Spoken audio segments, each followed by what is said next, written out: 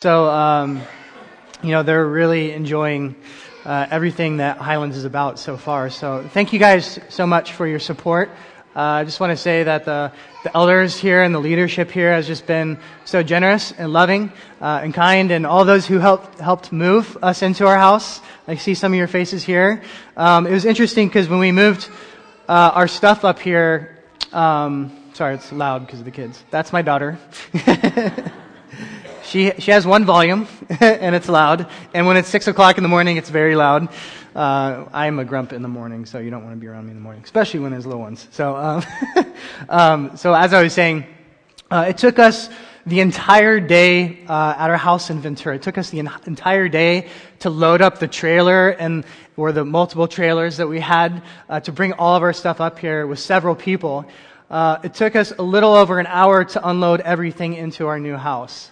So it was very efficient, and we found ourselves at the end of the unload being like, well, what do we do next? We have all this time. We figured it was going to take all morning, and it didn't take all morning. But from our hearts, we just want to thank you for your love and your support and your kindness towards us, and we hope to reciprocate that in the coming days and years as we are here. So thank you all.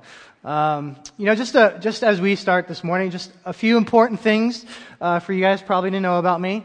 First, my favorite color is green. So has nothing to do with, four-leaf clovers or anything like that, or Irish holidays. I just like green. I'm a big kid at heart. I like to play. I like to have fun. And I hope to do that with you, and I hope that you get to be a part of that with our family. We love being outdoors. We love exploring. We like doing things new. We like tasting new foods. That's another thing about me and my wife. We love food, which we have already noticed is really dangerous for us here because there's so many good places to eat. It's affecting our physical appearance and our pocketbooks. So, yes, we love to explore new things. I'm also passionate about coffee. So any coffee drinkers out there?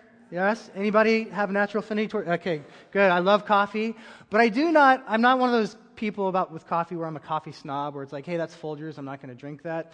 I do not show partiality when it comes to coffee as well, even though I do enjoy a good cup. So if you come up to me and say, hey, it's only Folgers, or it's only this, I'll be happy to drink it. So, and on a more serious note, and a lot of you may not like me because of this, but I am also a Dodgers fan. And I am in enemy territory here. I know I'm in enemy territory. And my wife keeps telling me, are you going to convert? Are you going to convert to be a Giants fan? And I just can't do it. I'm not one of those people where I'm a fan that blows in the wind wherever I'm at. I'm a fan of that team. But on the other hand of things, I do like sports in general. So I will vote, not vote, but I will, support the Giants when they're not playing the Dodgers.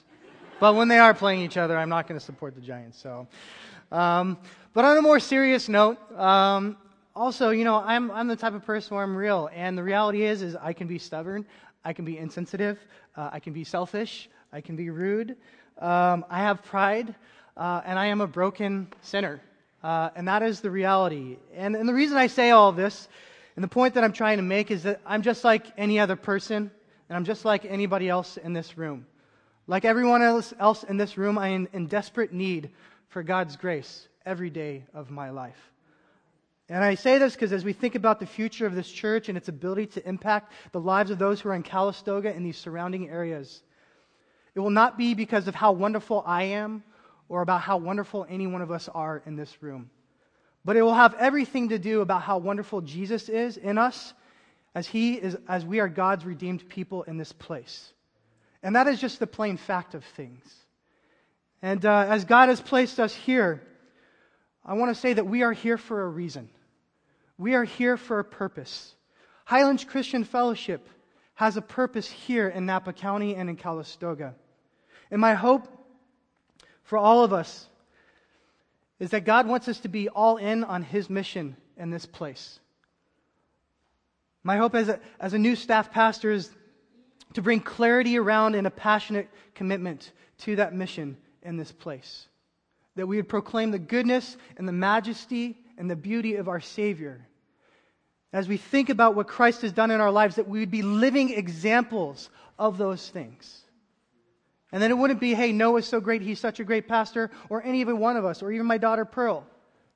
That every beautiful thing that we see in this world comes as a result of the author and perfecter of the one who gave us these things. And that is God Himself. And so this morning I want us to turn to Scripture. And we're going to take a look at some of the essential components of the mission that God has called us to. We're going to be looking at Acts chapter 3 this morning. Acts chapter 3. And I'm going to be looking at specifically verses 11 through 26. But in order to give it its due justice, I want to look at the entirety of chapter 3. And I'll read the entirety of chapter 3. It's not too long. So, would you turn in your Bibles to Acts chapter 3. Now Peter and John were going to the temple at the ninth hour, the hour of prayer. And a man who had been lame from his mother's womb was being carried along, whom they used to set down every day at the gate of the temple, which is called Beautiful, in order to beg alms of those who were entering the temple. And when he saw Peter and John about to go into the temple, he began asking to receive alms. But Peter, along with John, fixed his gaze on him and said, "Look at us." And he began to give them his attention, expecting to receive something from them. But Peter said, "I do not possess silver and gold, but what I do have I give to you. In the name of Jesus Christ, the Nazarene, walk." And seizing him by the right hand, he raised him up, and immediately his feet and ankles were strengthened. With a leap he stood upright and began to walk, and he entered the temple with them, walking and leaping and praising God. And all the people saw him walking and praising God. And they were taking note of him as being the one who used to sit at the beautiful gate of the temple to beg alms. And they were filled with wonder and amazement at what had happened to him.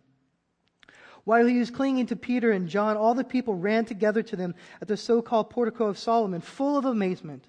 But when Peter saw this, he replied to the people, "Men of Israel, why are you amazed at this? Or why do you gaze at us, as if by our own power or piety we made him walk? The God of Abraham, Isaac, and Jacob, the God of our fathers, has glorified His servant Jesus, the one whom you delivered and disowned in the presence of Pilate, when he had decided to release him. But you disowned the holy and righteous one and asked for a murder to be granted to you, but put to death the Prince of Life, the one whom God raised from the dead, a fact to which we are witnesses. And on the basis of faith in His name, it is the name of Jesus which has strengthened this man whom you see and know. And the faith which comes through Him has given him this perfect health in the presence of you all. And now, brethren, I know that you acted in ignorance, just as your rulers did also. But the things which God announced beforehand by the mouth of the prophets, that is, Christ would suffer, He has thus fulfilled. Therefore repent and return, so that your sins may be wiped away, in order that times of refreshing may come from the presence of the Lord, and that He may send Jesus the Christ appointed for you, whom heaven must receive until the period of restoration of all things, about which God spoke by the mouth of His holy prophets from ancient time. Moses said, "The Lord God will raise up for you a prophet like me from your brethren. To him you shall give heed to everything he says to you. And it will be that every soul that does not heed the prophet shall be utterly destroyed from among the people. And likewise all the prophets who have spoken from Samuel and his successors onward also announce these days. It is you who are the sons of the prophets and of the covenant which God made with your fathers, saying to Abraham, 'And in your seed all the families of the earth shall be blessed.' For you first God raised up His servant and sent him to bless you by turning every one of you from your wicked ways." Would you pray with me? Heavenly Father, as we come before your word this morning, God, I pray that you would teach us, Lord, through your Holy Spirit. God, that you would give us insight and understanding. But more than that, Father, that would sink into our hearts and into our lives and actually make a real difference. So God, I pray that we would soften our hearts to listen to you today. That we would be receptive. That we would lay down our pride and our selfishness and our own strength, Lord, and recognize what we need from you this morning. We love and we pray you these things in your name. Amen. Now, as we look at the book of Acts, there's just a couple of contextual things. In the first chapter, we see that as Christ ascends into heaven, He promises the Holy Spirit to His disciples. They're continuing to be devoted to the mission of Jesus Christ, where He says, "Wait, for the Holy Spirit will come upon you with power." And as they receive this power, they go out and fulfill this very mission that Christ had called them to be witnesses, to be messengers from Judea to Samaria to the ends of the earth of the good news of Jesus Christ. And good news it is. And in chapter 2, we see on the day of Pentecost, they were filled with the Holy Spirit, where the power was poured out through tongues, and it was served as a witness in Judea there. And then Peter is given an opportunity to give a sermon about the good news of Jesus Christ and what he has accomplished through his death and through his resurrection. And we see in chapter 2 that first mission starts with 3,000 being saved, becoming disciples of Jesus Christ and following him. In chapter 2, again, we see the early community of the Christian church. We see things like unity, where needs are being fulfilled. And we see a picture or reflection of God's restored creation in the context of Christian community. We see characteristics like humility, prayer, joy, worship, reverence, all happening within this context. And they devoted themselves continually to the mission that Jesus Christ had called them to follow and go after. Now, as we enter into chapter 3, we see here, as Peter and John go to the temple as good Jews to pray in the temple, we see that there is a lame man present there. And it's in the power and in the name of Jesus Christ that he heals them. And this healing, again, reflects the very mission of Jesus Christ. We see as the Holy Spirit comes, it comes in power as a result of this healing. And it serves then as a witness to proclaim the truth and the reality of Jesus Christ. It acts as a testimony, a verification. And at each step of the way, the gospel is being proclaimed. The message of Jesus is going forward. And as we look at our setting in verses 11 through 26, we see that Peter follows this pattern. He heals the lame man, and he uses it as a validation, as a reality for what has happened through his Son, or through his Savior, Jesus Christ. Now, as we look at our passage, we see in verse 16 is a central theme. There we see that this verse really encapsulates the center of our passage. So, by faith in his name has made this man strong. So the first question we want to ask this morning is, what is the relationship between the name of Jesus Christ and faith? What is the relationship between the name of Jesus Christ and faith? Is it the faith that made this man strong, or is it the name of Jesus Christ that made this man strong? And we see in this context that faith is the acting agent or the cause, while the name of Jesus Christ is the source or origin of the power which caused this action to happen. And we might relate it to something like electricity. Now, some of you live in your house and you have electrical appliances and you have electrical things, and those are all connected to a socket which has a wire running from a panel to that socket. In the same way, electricity, there's a wire that is the conduit which administers the power. Likewise, we see that as an act of faith, while electricity is the source of that power. And we see that as the name of Jesus Christ. And we see those two things acting together. The conduit which brings the power, and the name of Jesus Christ, which is the source of that power. Whose faith is being spoken of, and where does it find its source? We read that in the second part of verse 16, so the faith that comes through him has given him perfect health in front of you all. The lame man was not looking to put his faith in Jesus Christ. He was looking for his physical need to be met, right? He's sitting at the gate called Beautiful, and he asked for alms. The faith being spoken of here is not the lame man's faith, but Peter's faith, who performed the miracle. Is it really Peter's faith, though? I would contend that it's not. The through him in this verse refers back to the name of Jesus Christ. And the point is this: not only was Jesus Christ the source of the miracle, he also provided the faith that was necessary to even accomplish that miracle in the first place. So then, what does this "in the name of Jesus Christ" mean? Well, when we think about names in our current context, in our current culture, I think about my own self and when we named our kids. It was a pretty interesting process. My wife and I, you look at name books and you're like, oh, this one sounds good, this one sounds good. With our daughter Pearl, we were laying in bed one night and Michelle just spits out Pearl. I'm like, yep, that's it, right? A lot of times when we think about names in our current culture or context, we think, hey, that sounds good.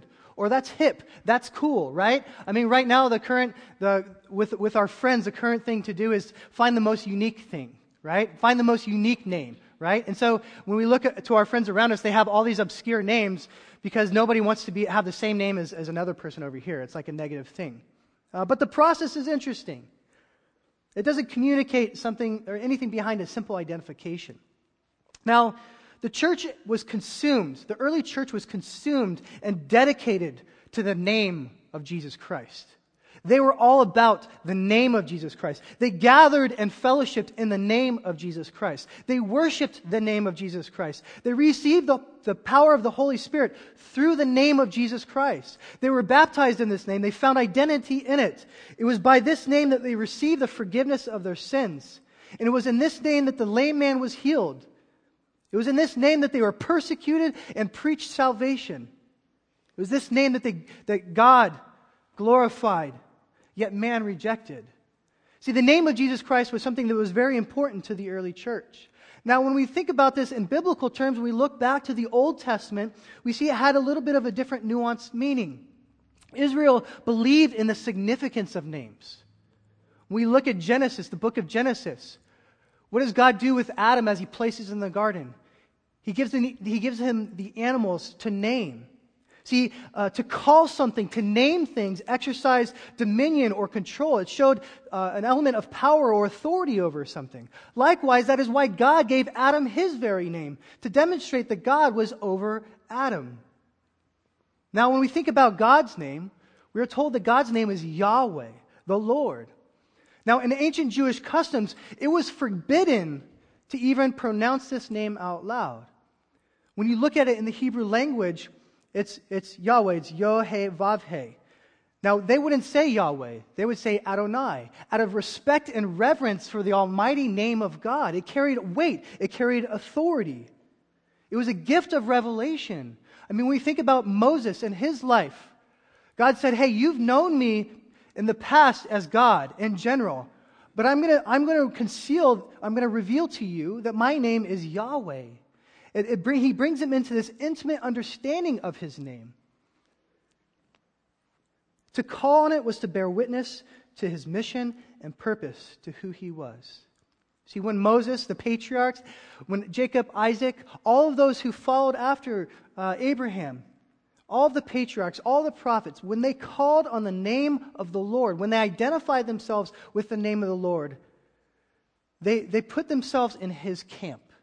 They identified with who he was in his power, but also in his mission and in his purpose.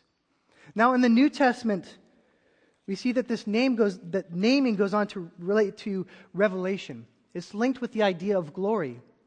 In John 12:28, when we look at the life, work, and resurrection of Jesus Christ, we see it was about being about the name of God, making God's name great. And this refers to the fullness of Jesus Christ, his being, his work, his expressing of his mission. That who he was to the glory of the name of God himself. And ultimately, it embraces the whole content of God's saving act throughout salvation history. From the beginning of what we call our Bible to the end of days. In summary, the name of Jesus himself embodies everything that God is, and is to come. His life, ministry, purpose, mission, everything about him was to invoke everything about who God was. It is in this name that Peter explains God's mission. As I said before, this mission encompasses past, present, and future of all time. So let's look at those three elements. First, past. Jesus' mission is God's mission. Verse 13. The God of Abraham, Isaac, and Jacob, the God of our fathers, had glorified his servant Jesus, the one whom you delivered and disowned in the presence of Pilate when he had decided to release him. See here, Peter invokes, especially in a Jewish mindset, when he says the God of Abraham, Isaac, and Jacob, he's not talking about any God in the plethora of gods that existed within ancient Judea. He's talking about the one almighty God. And he invokes these images of Abraham, Isaac, and Jacob, our fathers.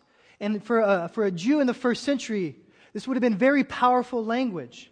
And he says, this God that you know, this God that you serve, this God that you follow, this God that you go to the temple to pray to, He has glorified His servant, Jesus. Past tense.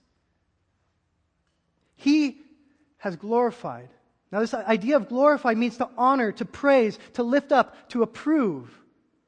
What is he saying? He's saying that the God that you serve, the God that you worship, He's the God that Jesus aligns Himself with. And as Jesus aligns Himself with, He is not only lifted up, but He is approved. Jesus is God's servant who aligns with God's purpose in this world and God's mission in this world.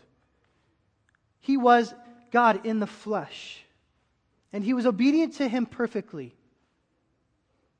Now, when we look at how Jesus is described here in this passage, there's such just vivid imagery in the Old Testament. And one of the most prominent imageries that we see in the Old Testament comes from Isaiah 53.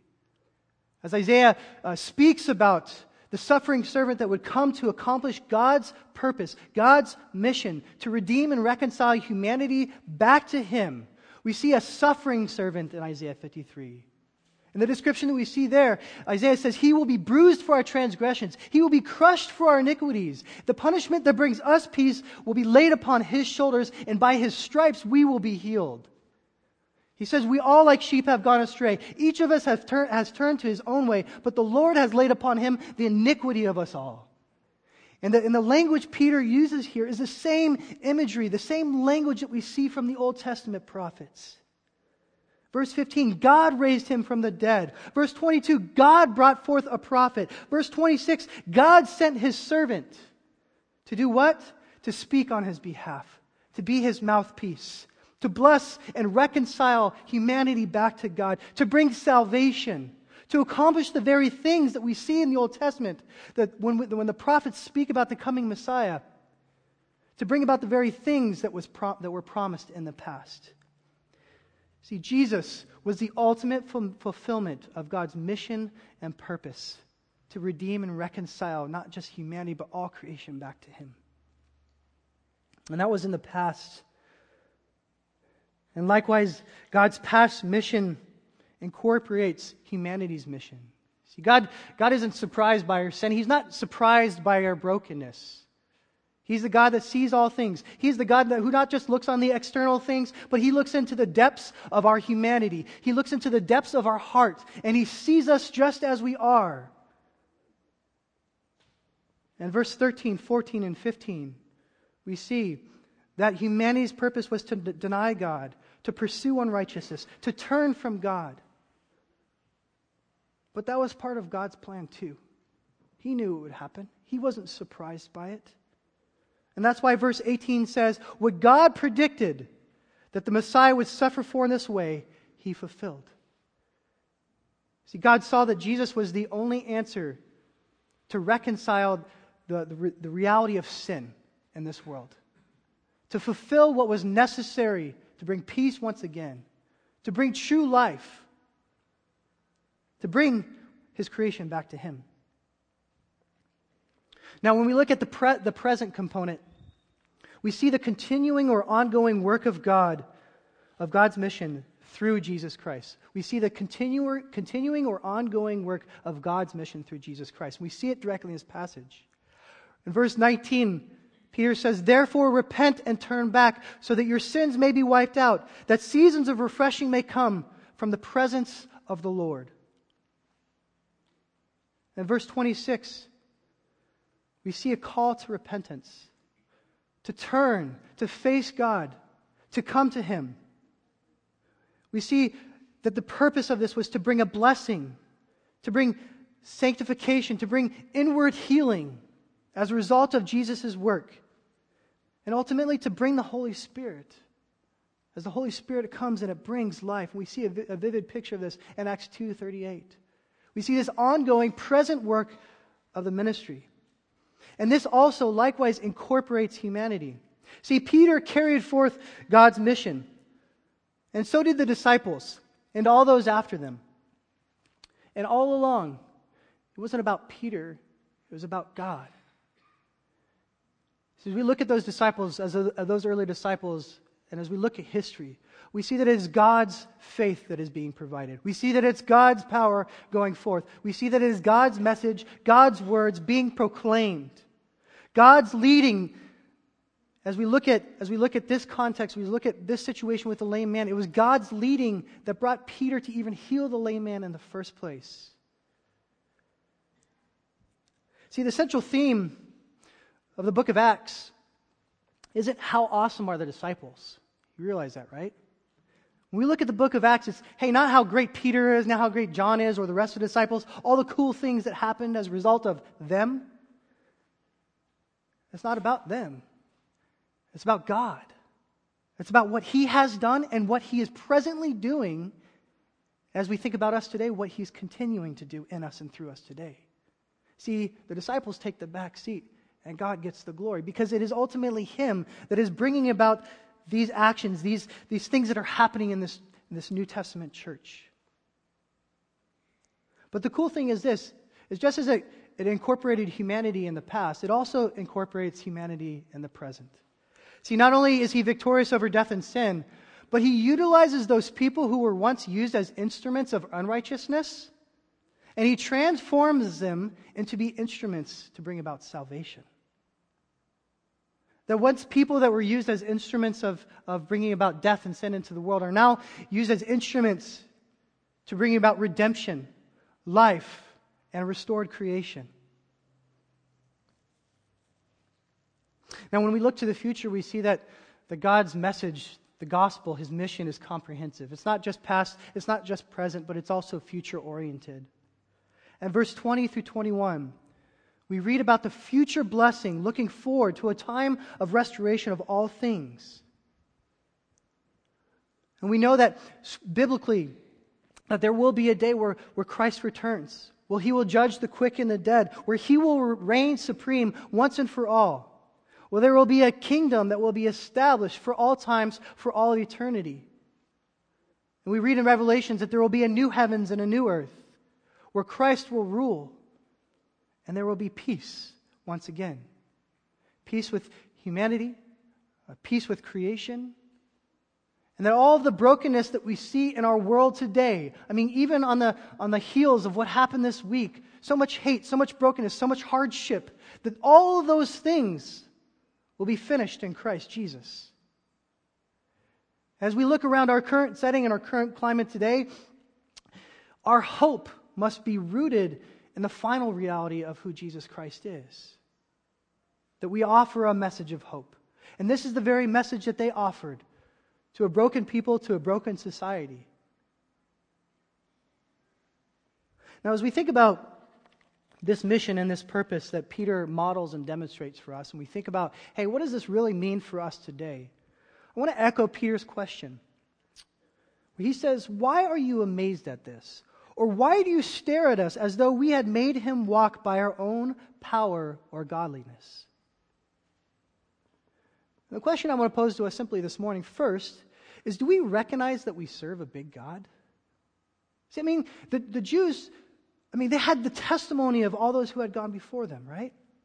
They knew the story of Moses and crossing the Red Sea. They knew how God had delivered them from the hand of the Egyptians and brought them into the land of Canaan. They knew all of the things that had gone before them that were handed down from generation to generation, speaking of the goodness and the miraculous intervention of the Almighty God. And here they're questioning the lame man would walk.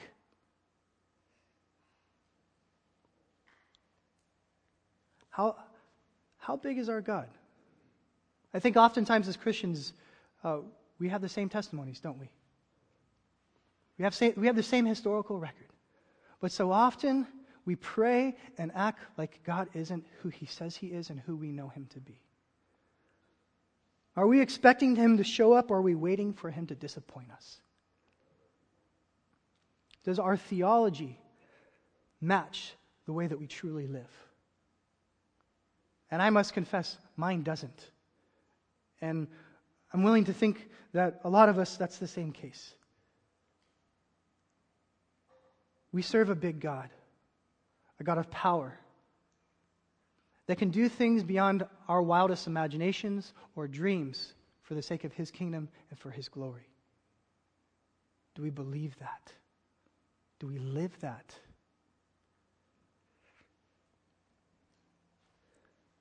And my second question, do we tend to resemble more of a pre-Pentecost Peter or a post-Pentecost Peter? Do we tend to resemble more of a pre-Pentecost Peter or a post-Pentecost Peter? When we compare the two, how much more was Peter's life consumed with the mission and purpose and the power of Jesus Christ in his life? We think about Peter before Jesus' death and resurrection. We think about him after. Peter seemed like he was always getting it wrong. He was always screwing up. He was always asking the wrong things, slicing people's ears off, right? And it's just like, Peter, what's going on with you? And after the resurrection, something changed in him.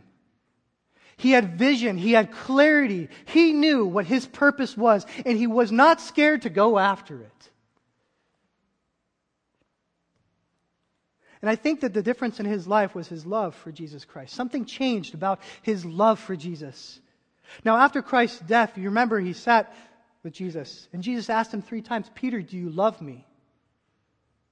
Feed my sheep. 3 times. And I would contend that Peter's failure drove him into the arms of his Savior. He fell in love with him in a way that he had not previously, because he recognized that he could not come to Jesus in any other way than in brokenness and despair, realizing that what he had to offer was never enough. He couldn't slice off enough ears. He couldn't go after all the wrong things enough in his life to earn what God could potentially do through him and in him, because of his relationship and his love with his Savior. See, I think Christ was ultimately the source of his strength, his confidence, his power, his faith, his boldness, because he knew he had nothing else to offer. I think as Peter came to Jesus, his love was transforming his life in a way that was not happening previously. And my question this morning is, are you loving Jesus above all else in your life? See, Peter was sold out for his Savior. He knew nothing else matters, right? I'm all in on Jesus. I am fully in love. I'm about pursuing him, running to him, and living for him in all aspects of life. Brothers and sisters, we must be doing the same thing. Are we in love with our Savior? Is he the greatest object of our heart's desires? Are we falling into love with the things around us, with the leaders around us, with whatever it is that is around us, other than the one person that truly matters? And that is our Savior. See, when we are fully in love with our Savior, when we are all about him, it's easy to fully live for him, because it's not obligation. It's not like we feel like we need to earn it. We live for him because we love him, because he is the greatest object of our heart, the greatest desire of our heart.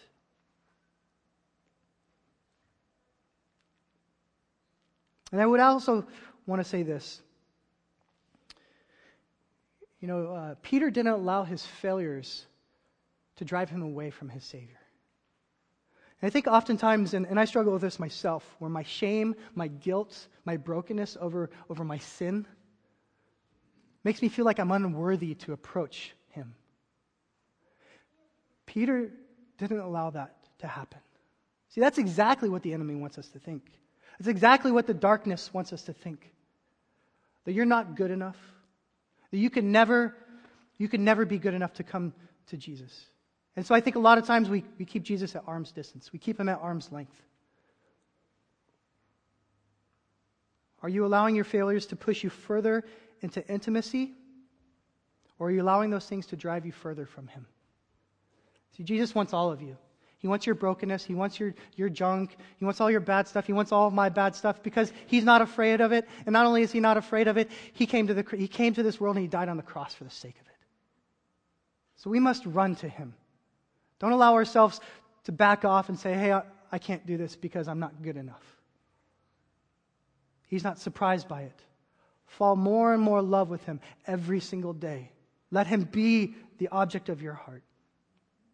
And finally, as we think about mission and purpose in this world, are we dedicated to the gospel of Jesus Christ? As Peter would put it, we dedicated to the name of Jesus Christ?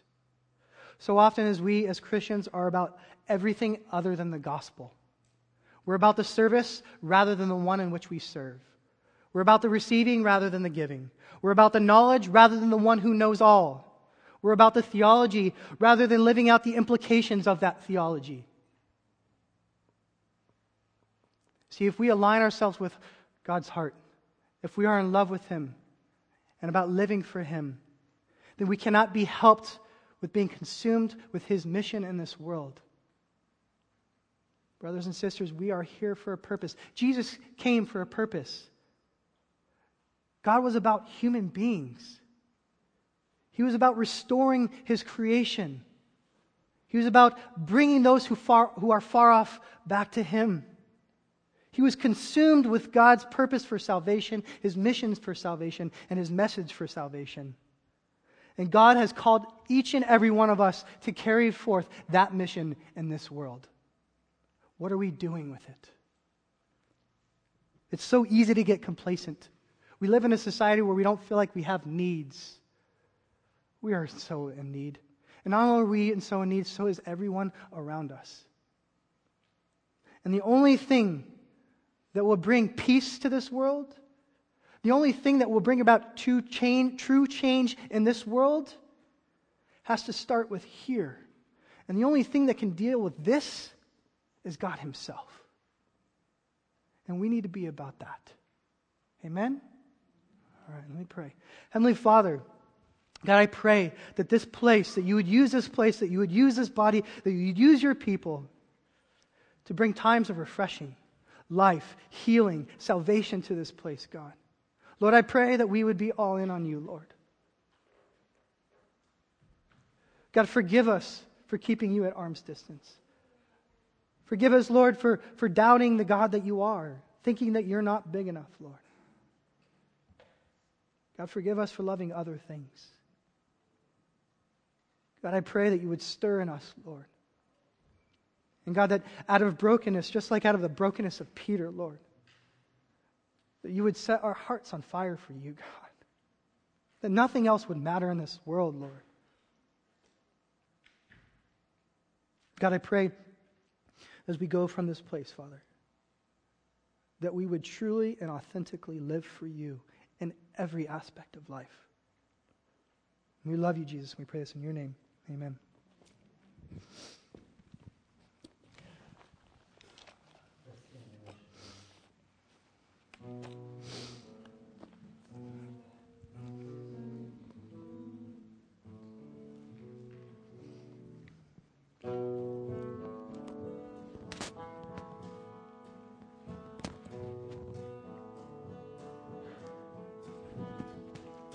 Higher than the mountains that I face, stronger than the power of the grave, constant through the trial and the change, one thing remains,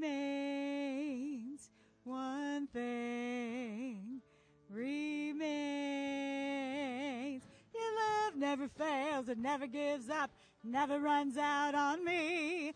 Your love never fails, it never